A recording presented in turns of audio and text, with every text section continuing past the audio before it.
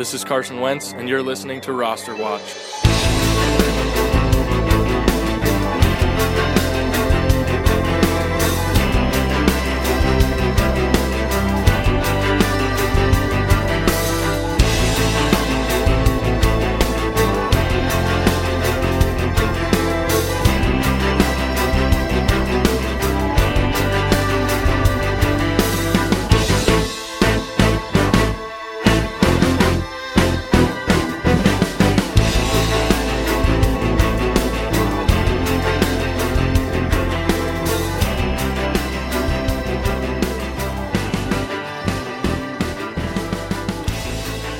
Ladies and gentlemen, Roster Watch Nation, welcome back to the epic Roster Watch podcast, brought to you by rosterwatch.com.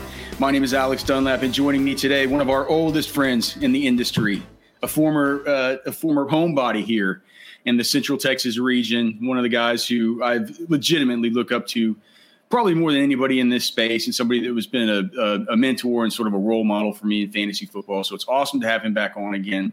His name, of course, is Sigmund Bloom of Football Guys. You can find him on Twitter at Sigmund Bloom. You can find all his content over at Football Guys if you are willing to wade through the most content of any site in the world to be able to find the things that he actually writes. Sig, so great to see you, brother. What the hell's going on, man? Yeah, it's great to see you. You know, I remember rubbing elbows with you a lot because we were both in Central Texas out at football events. When the reason you were there, making a website to do fantasy football and make money, that wasn't a thing. You were there because you loved it. Yeah. And I had just as much admiration for you, my friend. I know that Alex Dunlap was a name I would mention so that people knew that real people who could accomplish real things out in the world by like being a successful rock and roll band and play with Drew Brees also like to obsess and write like we do. And that's what keeps us coming back every year, the love of the game. Yeah, man. And we do love the game. And do you know what people love this time of year, Sig, is they love to hear about their sleepers. I was on the Sirius XM show this weekend. We had a few different callers that were calling in and asking on both days, calling in and asking, who are your late round dart throws? Who are you guys who are sleepers? Who are the guys you think that could break out this year? So, hey, man, when you have Sigmund Bloom on, the guest that the most people want to hear about, I wanted to talk about the subject that most people want to hear about. And so it's sleepers. I thought we could just go division by division. I've gone through and, pick some of them. And, of course, you can define sleep. Sig, just let me ask you. Let me ask you to go a little bit meta, because that's arguably what you're best at here. What do you consider a sleeper at this point? Yeah. Well, like you said, it's good to start with late round draft. I mean, that's a good filter right there. You don't draft sleepers in the first half of your draft. And the whole sleeper term implies that they could wake up. And it could be any number of things that allow them to wake up. But they're players that have value, that can have the petals spread open like a flower in springtime, even though it's fall and football's played when the leaves turn colors and everything gets dark. Yeah, right. So we don't necessarily have to – it doesn't necessarily have to be these guys that aren't being drafted or they don't, it's a guy who you can pick later on in your draft. They could end up having some value. So let's just start it out, man. I figured we could just start out in the South since you and I are both here in the southern part of the United States. Sig, of course, now in the New Orleans area, me here in the Austin, Texas area, and in the AFC South.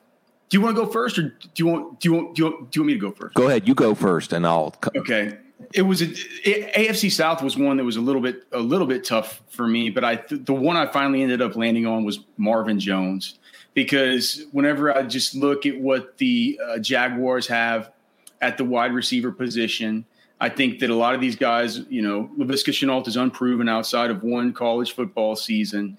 You have DJ Chark, who's been battling injuries and really is unproven except for one NFL season. But it's mainly just Marvin Jones. He was picked by that staff to be there. He's going at depending on where you look, between wide receiver 52 and wide receiver 55. I think it's hard to find a guy in that range that I feel like Marvin Jones. I don't know. I feel like in week one, I feel like if I really needed to, I could maybe slide him in as my wide receiver 3. Mm-hmm.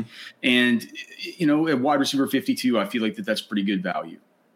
Yeah, I'll second that. He's the elder statesman. He's the one that Brian Schottenheimer knows. They've been together, or Derek Bevel. this is a guy that is being drafted as a third Jags receiver off the board, but probably a few weeks into the season will think he should have been first. He's carrying himself like the alpha. And they start out with Houston. So like you said, Alex, I mean, I'm going to start everybody against Houston this year. And this is a tough division to find sleepers. Tennessee's offense is pretty straightforward. Indy's offense, everything is by committee. Mm-hmm. We could talk about Michael Pittman. Houston is just a toxic waste dump. I mean, maybe there'll be something there, but who knows if anything will sustain value. And I think that almost by process of elimination, one of the guys I want to bring up here is Carson Wentz. And maybe the reason to bring up Carson Wentz as a sleeper is 2 quarterback leagues, Superflex leagues, which continue to grow. It makes the game more fun. Mm-hmm. And Wentz is already out there practicing. I think Frank Reich said he wanted him to have 2 weeks of full practice to be ready for week 1. Well, it's 3 weeks before week 1, and he's out there practicing in a limited fashion, but he's going to be on the short end of that 5 to 12 week time frame to return. And Frank Reich, right? He's reunited with the guy who was part of the team that helped him have his best years. So if you're going to tell a story where he redeems himself, where it was just the Eagles organization collapsing around him and Wentz can still be good as long as he's on the field, then I think I can still buy into that now that he's back on the field. Do you know what he also is back in? He's back in a dome on turf like he wasn't in college. Oh, right. Where he would just he would just truck people, run over them in those highlights. Man, I didn't think about that until you just started talking, but maybe he could bring back some of that stuff. All right, let's go to the NFC South. And for me, with this one, a lot more to pick through here. And I almost went with Adam Troutman, the tight end for the Saints, but everybody who listens to this podcast sort of knows that I'm on him. It's more of a guy that I've kind of gotten up to speed on recently, and it's Gio Bernard, where he's going in these drafts, especially PPR. It's Byron's been out there at Tampa Bay Bucks. He was at Tampa Bay Bucks Titans joint practices last week, and he was just like, man, Gio, as weird as it is, between Ronald Jones, Leonard Fournette, and Gio Bernard has the most established and identifiable role of all of them. And it's like he's going to be money in the bank for a certain role that you want. I mean, it's going to be sort of a third down and receiving back, but he sure does look the part out there. He's been having a great camp. So I'm going to go with Gio Bernard, who's going later than both those guys. I love that. And I may have, if you hadn't taken Bernard, I probably would have said Bernard. And I love it. Going back to the definition of sleepers, the idea is, folks, once you get to the 10th, 11th, 12th round of your draft, you want to have a list of players. You're not playing games with ADP. You're not trying to time picks. You're just getting the players you know that in the second half of the draft can have value. And Bernard fits because, Alex, you just kind of run the mental simulation. Who's going to be most reliable? Who's going to be the running back who makes the coaches feel like when he's out on the field, we don't have to worry about anything? Is it Ronald Jones? Is it Leonard Fournette? It's still Giovanni Bernard, and he doesn't have to just be James White. And it's going to be an amazing offense. They could just run up the score on everybody whenever they get there. Because I think Arians and Brady are going to really put their foot on the throat of opponents and have a lot of fun this year. Like you said, there's a lot of picks here. Everyone needs to know Terrace Marshall, the rookie, and Carolina's looking good. You got to know that Quadri Olison, there's not a lot of subtlety, but he's the backup to Mike Davis. So if you don't like Mike Davis, you should be taking Olsen late in your drafts. But I'm going to go back to the Saints. You mentioned him here in New Orleans. Got to mention the Saints, Marquez Callaway. And you have Michael Thomas hurt, Traquan Smith hurt. I think he's back on the practice field. But Callaway, who was very good when he got on the field for a brief 3-4 games last year, was very productive and then hurt his ankle as undrafted free agent last year. And now he's carrying himself like the number one receiver, and he's been the most targeted receiver no matter who's the quarterback. So I think Marquez Callaway is very close at the top of that list of players that you make sure you go away with in your draft. I like it. Yeah, Marquez Callaway definitely been moving up a lot of boards. And people have been like, well, is this just going to be a situation that once Traquan Smith comes back, are we gonna still like him as much? For me, how long is Traquan Smith's had a good amount of time here to kind of show us what he is. I'm definitely big on the Marquez Callaway stuff too. All right, let's move eastward from here. We'll go eastward. We'll travel through the north, and we'll end with the west. AFC East. I went back and forth on two New York Jets wide receivers. I'm not sure which one is the bigger sleeper, but for me, it was between Elijah Moore and Corey Davis. Just recently with Corey Davis, which is how much he's been targeted when he's on the field with Zach Wilson. so it made me kind of want to lean to him, but I feel like people are getting off Elijah Moore right now because it's kind of out of sight, out of mind. He's been injured. He was one of my favorite prospects in this entire draft class. He was lighting up camp. You can still get him really late. I mean, in these home leagues, you're going to be able to get Elijah Moore in the 12th, 13th round of these drafts. So I'm going to go with Elijah Moore.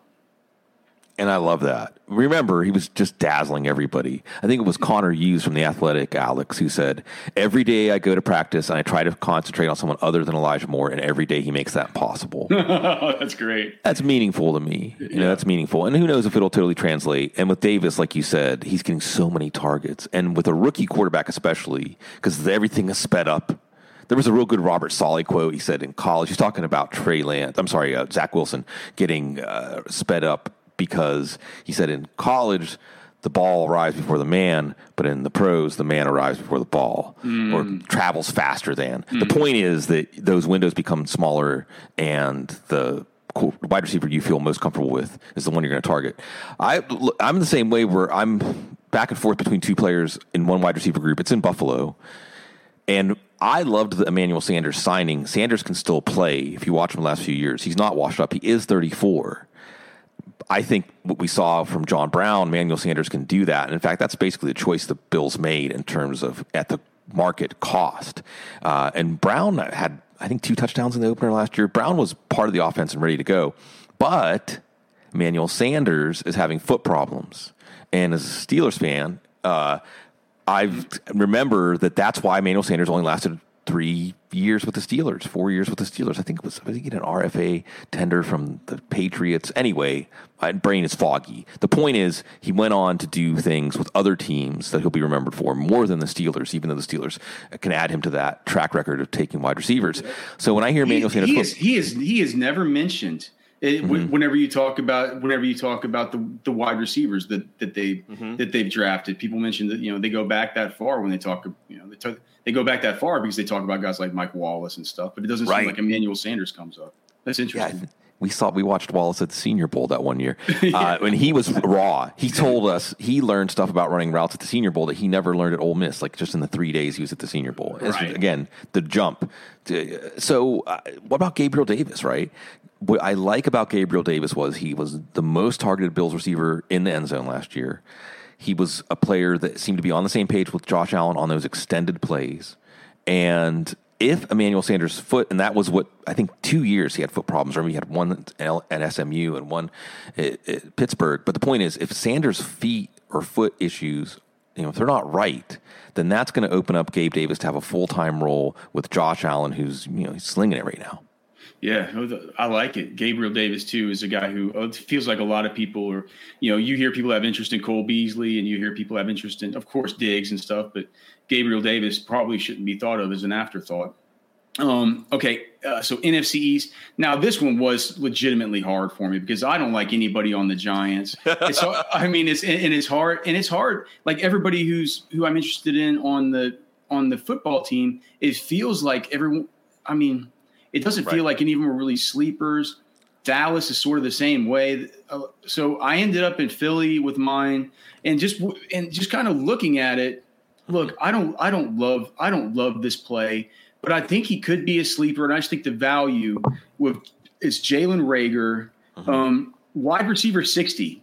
He's going around the same time in PPR leagues as players like Sterling Shepard, Chuba Hubbard, who we're not even sure is going to be the direct backup there for Christian McCaffrey with some of the new reporting coming out. He's got like guys like Rashad Penny and stuff. He's going where kickers like Rodrigo Blankenship are going as far as. So for me, Jalen Reagor, is the epitome of a guy who could possibly make a year two leap after getting off to a slow start last season. And if you think Jalen Hurts is going to hit, some of these other guys have to hit. So I don't have very much conviction about this one, but it's more of a lack of other options and kind of relying on that draft pedigree. Yeah.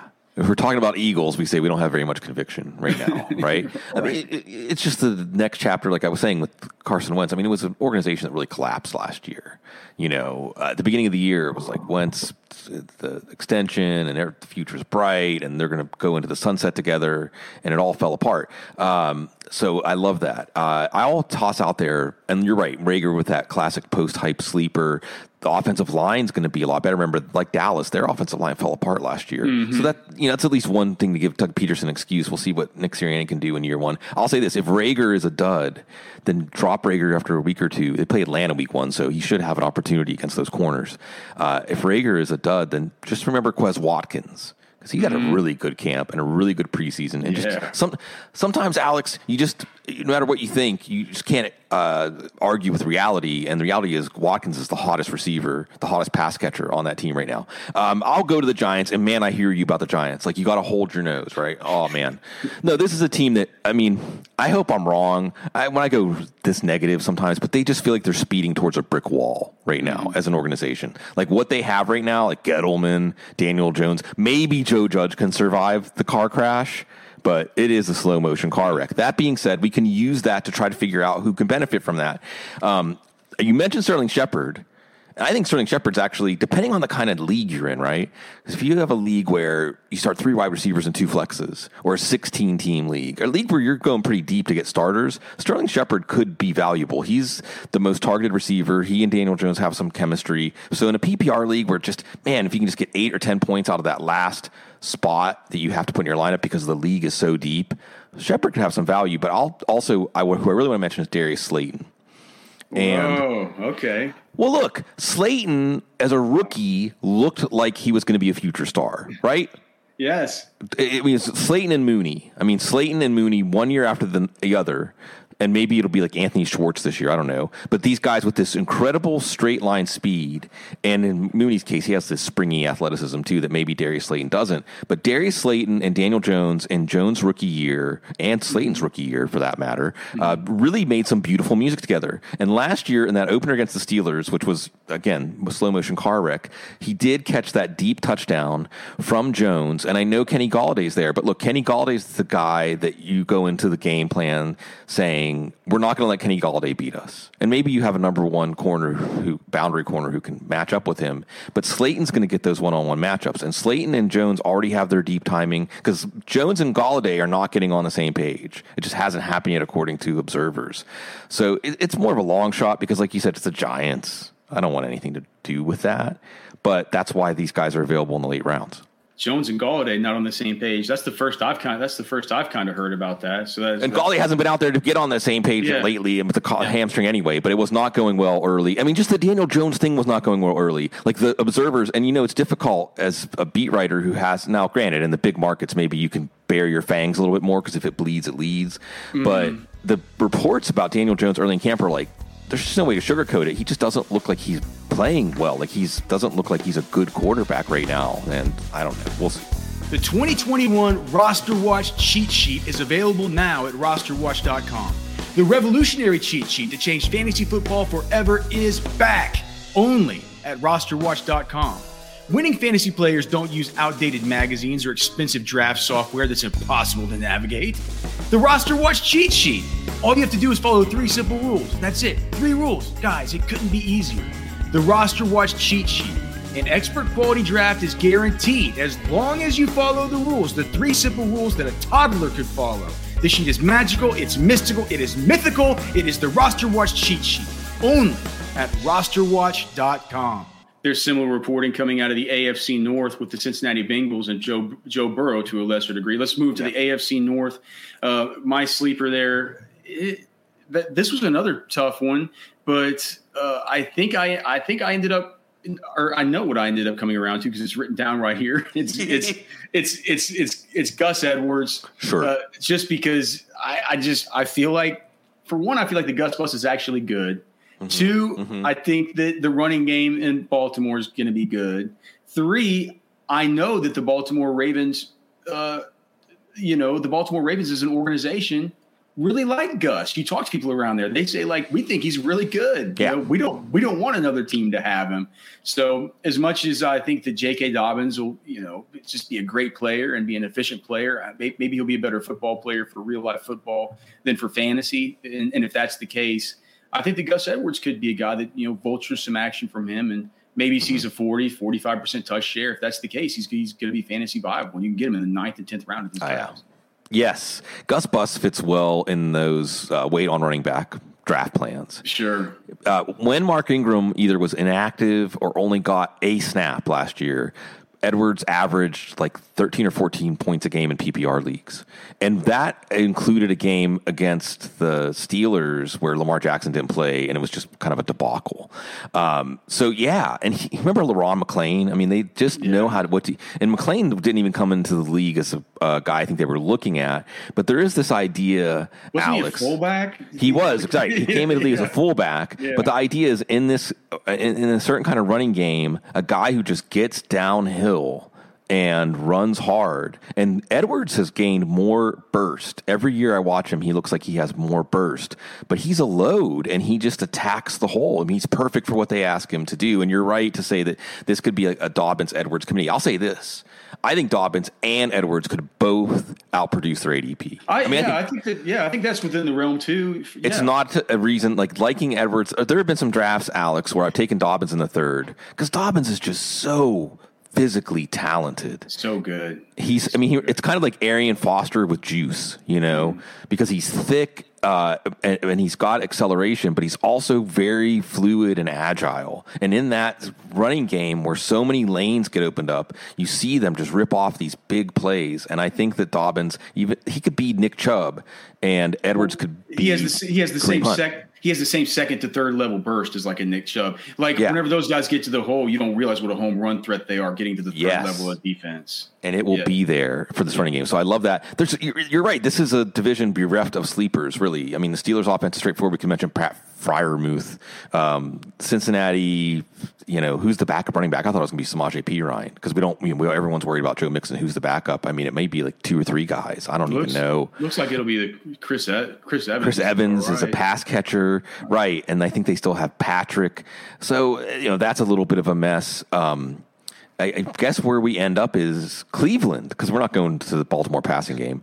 We end up in Cleveland, and this is more of a waiver wire speed dial guy, not so much someone to draft, but Donovan Peoples-Jones is a guy that, again, you just hear Cecil Lammey, my co-host on the Audible, coin that idea of the drum beat of training camp, and it's just every practice, Donovan Peoples-Jones.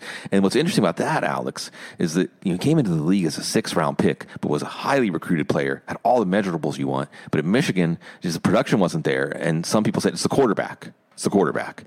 And it sure looks like it was the quarterback. And that makes Nico Collins more interesting also because he's another one. He's got the measurables. He's got the NFL receiver profile. So we'll watch him in Houston. But Donovan Peoples-Jones is going up fast. I don't know if it's going to make him fantasy relevant, but if you don't like Odell Beckham, I can't help myself, Alex. I take Odell Beckham in just about every draft. I'm still wowed by the name. 6th round and I can get Odell Beckham. But if you think that Odell Beckham is washed, then Donovan Peoples-Jones would slot into that role in that offense where you get the deep shot off of play action. And that's going to be there and be there and be there. So we talk about the Michigan wide receivers and another guy's in that bucket besides just DPJ and Nico Collins is the guy vying for a roster spot in Indy, which is Tariq Black. He's made some plays too. He had a similar profile coming out. And my NFC North pick here for a sleeper is actually in Detroit, Michigan. It is. Nice. Amon-Ra St. Brown. I think that I don't even know what his ADP is because some of these drafts he doesn't even go in. Let me just look and see. So Amon-Ra St. Brown, wide receiver 67, ADP of 191. To me, he has some of the looks of he kind of reminds me of a Cooper Kupp type of player and Jared Goff. We know that kind of connection. I don't like the wide receivers that Detroit has on the roster right now. It feels like they're all going to be guys who are going to be gone soon as that team. I don't know what Detroit's doing. I don't know what, they gave Dan Campbell that big contract or that long contract. I'm not sure if that's something that they can get out of sooner than later or whether they're focused on a real true, 5-year rebuild here. But no matter what it is, I think even a dynasty, I'm not scared about the situation there in Detroit for Amon-Ra St. Brown, even long term, because it feels like no matter what happens, if there's a new org that comes in, they're probably gonna like him. He's a good player. So in redraft and in dynasty, I've been higher on Amon-Ra St. Brown than I think most have, and he would be my pick. I think it's fine to take Amon-Ra St. Brown with the last pick before you take kickers and defenses in your redraft league this year.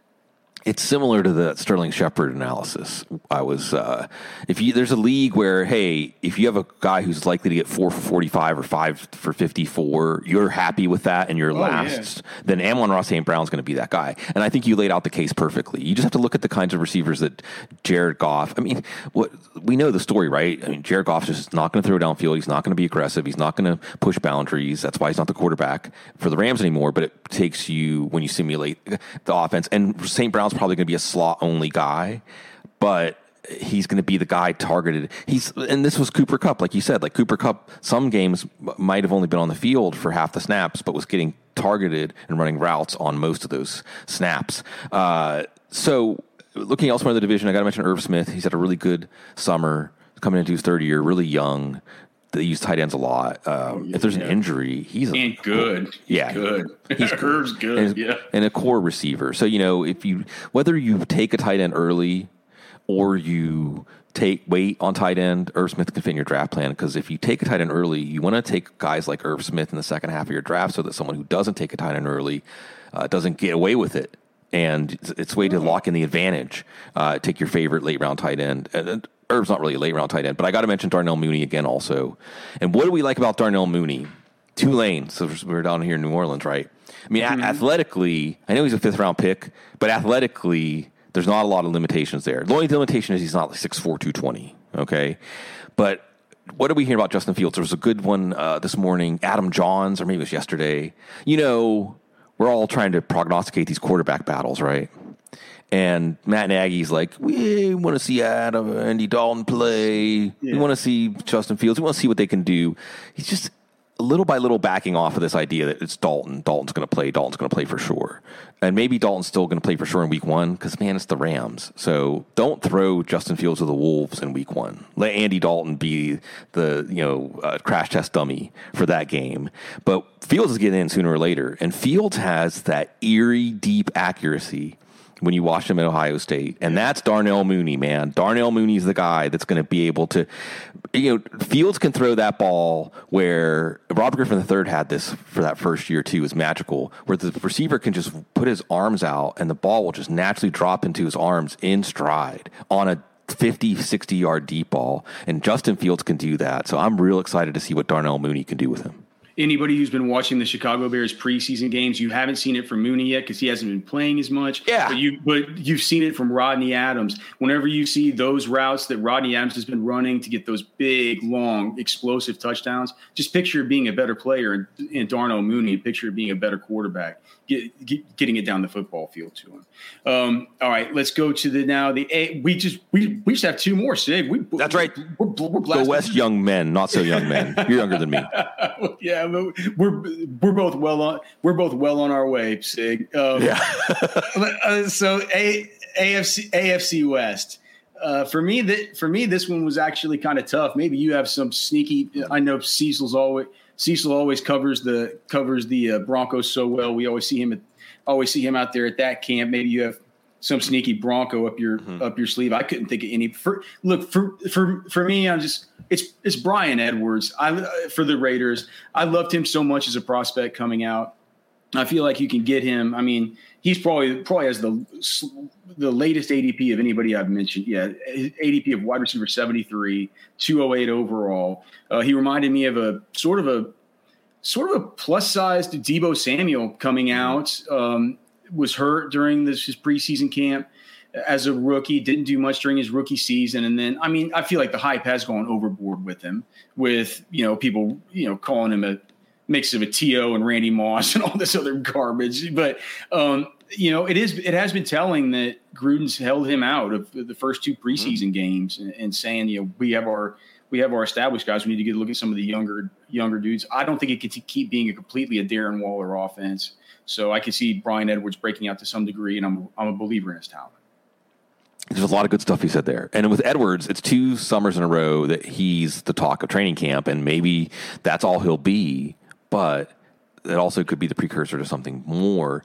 And all those great receivers that came into the league last year, including Edwards, if you would have tracked him earlier in his career, his college football career, he was considered on a par with all those guys. And injuries and a few other things, but he could potentially be a special player. I like that call. There's a lot of guys here I want to mention. I want to mention Foster Moreau on the Raiders, simply because if Darren Waller gets hurt, he'll be a fantasy relevant tight end right away. The Chargers got to mention Josh Palmer just because he's having a really good camp. Well, I was choosing between Palmer and Edwards. Yeah. That's great. Yeah. And these are waiver wire guys. I mean, if your league's deep enough, you might draft Josh Palmer, but it's more like week 1, week 2 waiver wire runs. And if they break out, I'll mention Byron Pringle, anybody attached to good old Patrick Mahomes. And Mecole Hardman is probably in that same range. You mentioned Elijah Moore. I mentioned Darnell Mooney already. Hardman's another. They're all about in the same range of the draft. You might have to make only get one of them to have some clarity on which one you like best, but they all have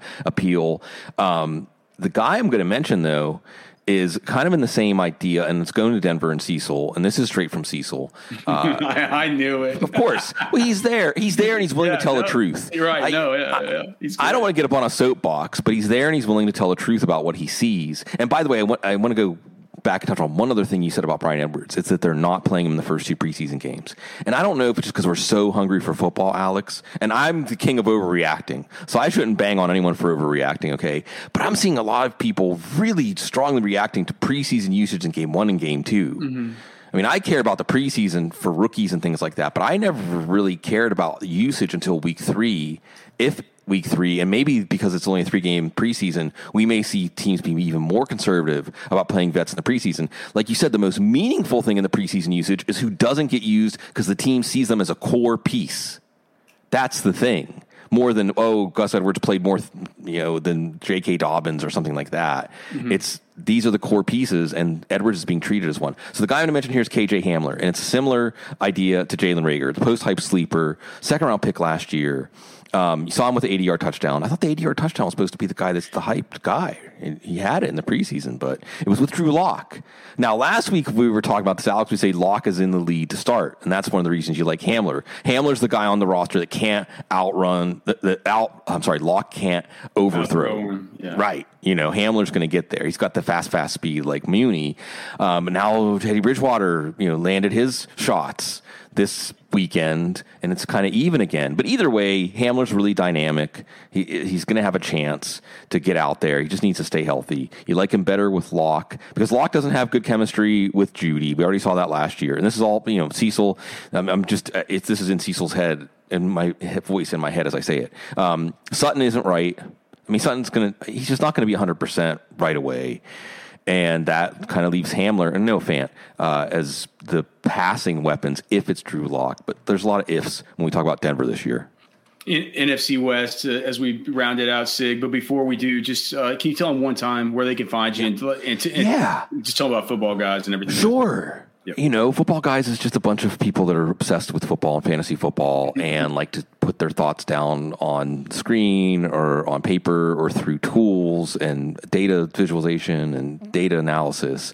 A lot of people come from a lot of different angles. So if you think about this stuff way too much, there's something for you. I think in the pre-roll, before we came on the air, I said it's like an amusement park of football analysis, and you'll find some rides that you like to ride. Yeah, man. There aren't any signs where you got to be a certain height or anything either. Everything is open to all. Yes. Okay. All right. So finally here, let's go to the NFC West here, which of course you can find Sig on Twitter at Sigmund Bloom. Just basically how you would expect it to be spelled. I'm sure if you're watching this, you definitely follow him. But if you don't, go get that done. And it's actually a picture of some kind of what's his name? Some kind of creepy octopus or something? Sea monster. Sigmund the sea monster from the 70s. Oh, right. You've explained that to me before, I believe.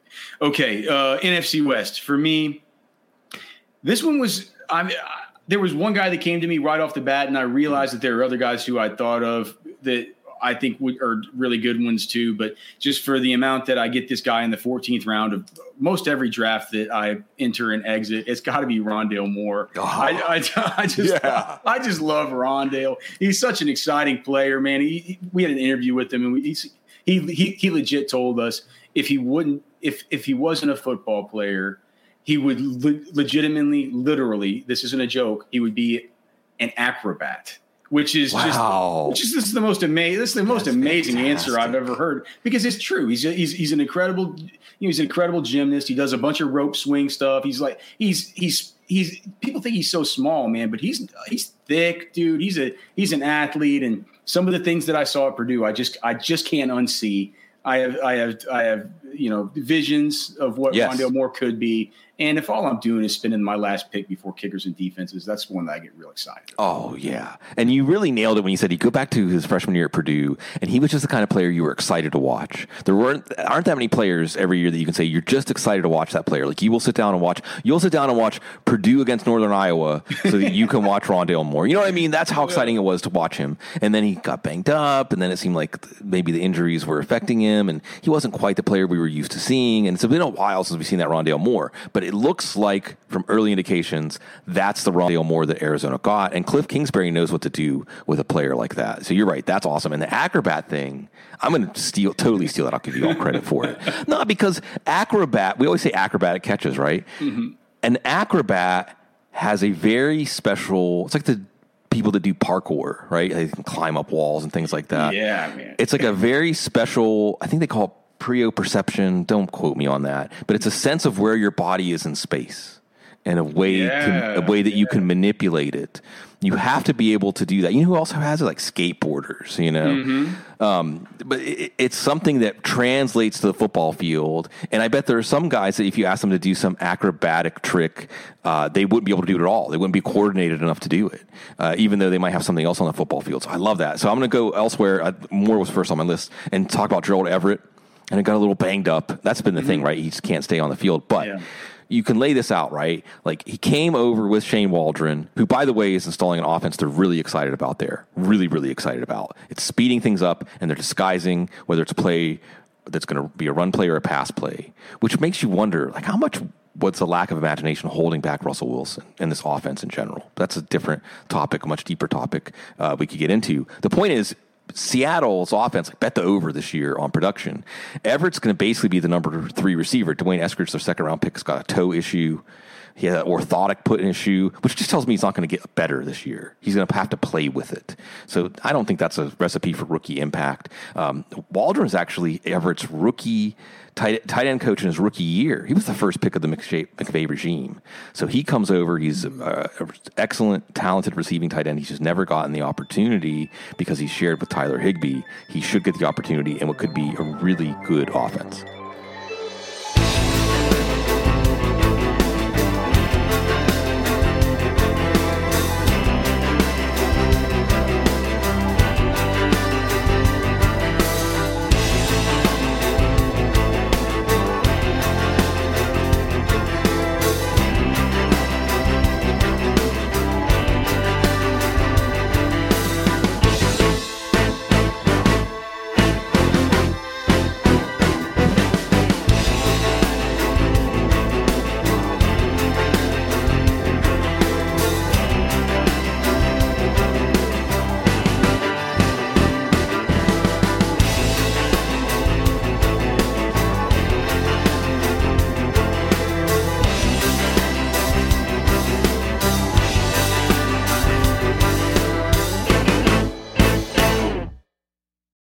Get ahead of postage rate increases this year with Stamps.com. It's like your own personal post office. Sign up with promo code PROGRAM for a 4-week trial plus free postage and a free digital scale. No long-term commitments or contracts. That's Stamps.com, code PROGRAM.